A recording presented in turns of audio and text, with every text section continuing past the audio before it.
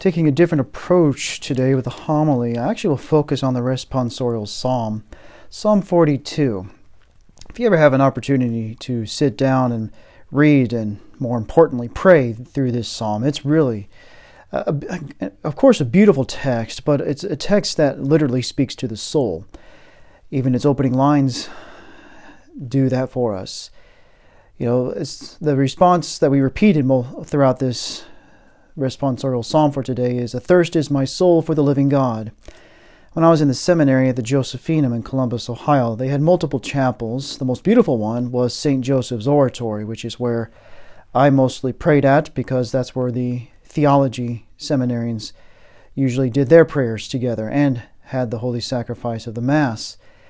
What was unique to this chapel were many items, but one of them was the incredibly beautiful stained glass windows and the stenciling that was all around the perimeter of this oratory. And one of the stencilings was not only a stenciling of the words in Latin of this psalm, Psalm 42, but also the pictures that related to the different lines of the psalm. And the one that really kind of set it off was just the opening lines talking about a deer that longs for the running waters and having their soul replenished at the life-giving waters given by God. It's something, if you ever go to Columbus, Ohio, and have an opportunity to stop at the Josephinum, I highly recommend it. That chapel itself is definitely worth making a good pit stop, if that's how you want to do it.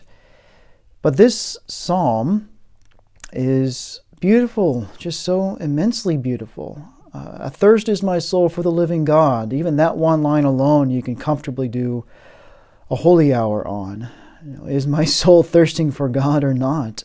Do I find my soul thirsting for many other temporal realities instead of God?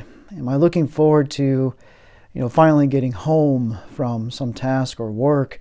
Am I looking forward more to a meal? Am I looking more forward to a particular item that you just purchased on Amazon.com coming into the mail? What is it that you are yearning for? Is it God above all else? And then secondary are all of these other temporal realities. So as this text goes for today, "As the hind longs for the running waters, so my soul longs for you, O God. Athirst is my soul for God, the living God. When shall I go and behold the face of God?" That last line right there, "When shall I go and behold the face of God?" We are resuming public masses this week. And for many of us, we may not have gone to adoration, so we literally have not seen God in the Eucharist for a month and a half, almost 2 months.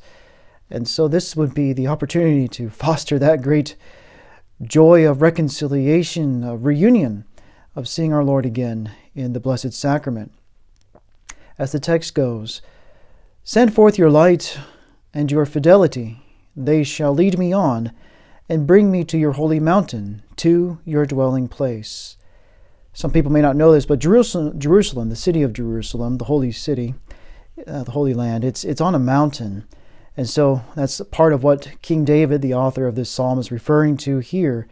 Yearning to see God on the mountain, for him probably coming back from a campaign of fighting and war and the like, dealing with other princes and kings and other neighboring nations, but still being able to come back up that mountain. It wasn't like a crazy steep mountain like one we think of with snow-capped mountains, but still it was a mountain. But how are we, going up the mountain to literally see God ourselves? It's kind of the beautiful imagery there for us. The Holy Land built on a mountain, and literally walking up to those holiest of all sites in the world that our Lord Jesus Christ walked upon. So for us too, walking up to that holy mountain to see God in our lives, but most importantly, in our parish churches in the Most Blessed Sacrament. The next line really hits home for us with public masses resuming. "Then will I go in to the altar of God, the God of my gladness and joy. Then will I give you thanks upon the harp, O God, my God." Literally walking into our churches and seeing our altars again, the altar of God, or the highest act of worship that has been given to us. That's important to remember. Not that we created, but that has been given to us by God himself, by Jesus Christ, in the holy sacrifice of the Mass. Being able to witness that again on our altars. What a joy, what a gift, what a pleasantry even that we can have this amazing sacrifice just made present for us, that we are even graced to participate in, to assist at, in giving our sinful nature and our lowliness. The God of our gladness, the God of our joy, who has been continuing to give us blessings even though we've been more confined and having to put up with family members in ways that we have forgotten or are new because of everyone being home, and being able to just bask in the joy of family life, but also the joy of, hey, things are opening up again. Yes, it's going to be restrictive, but hey, there's a joy in that. Things are now going more towards a better normal of sorts.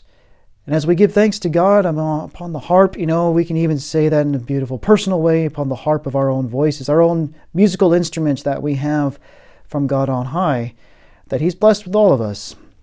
Whether we have a great singing voice or not, depending upon what other people's opinions are, when it comes to God, He doesn't care. He just wants to hear you sing, to give Him back loving worship. He just wants to hear us, His disciples, His children, just giving back and just being with Him.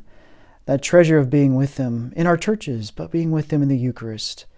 So that response at the beginning that we repeated throughout this responsorial psalm, "Athirst is my soul for the living God." Is your soul thirsting for the living God?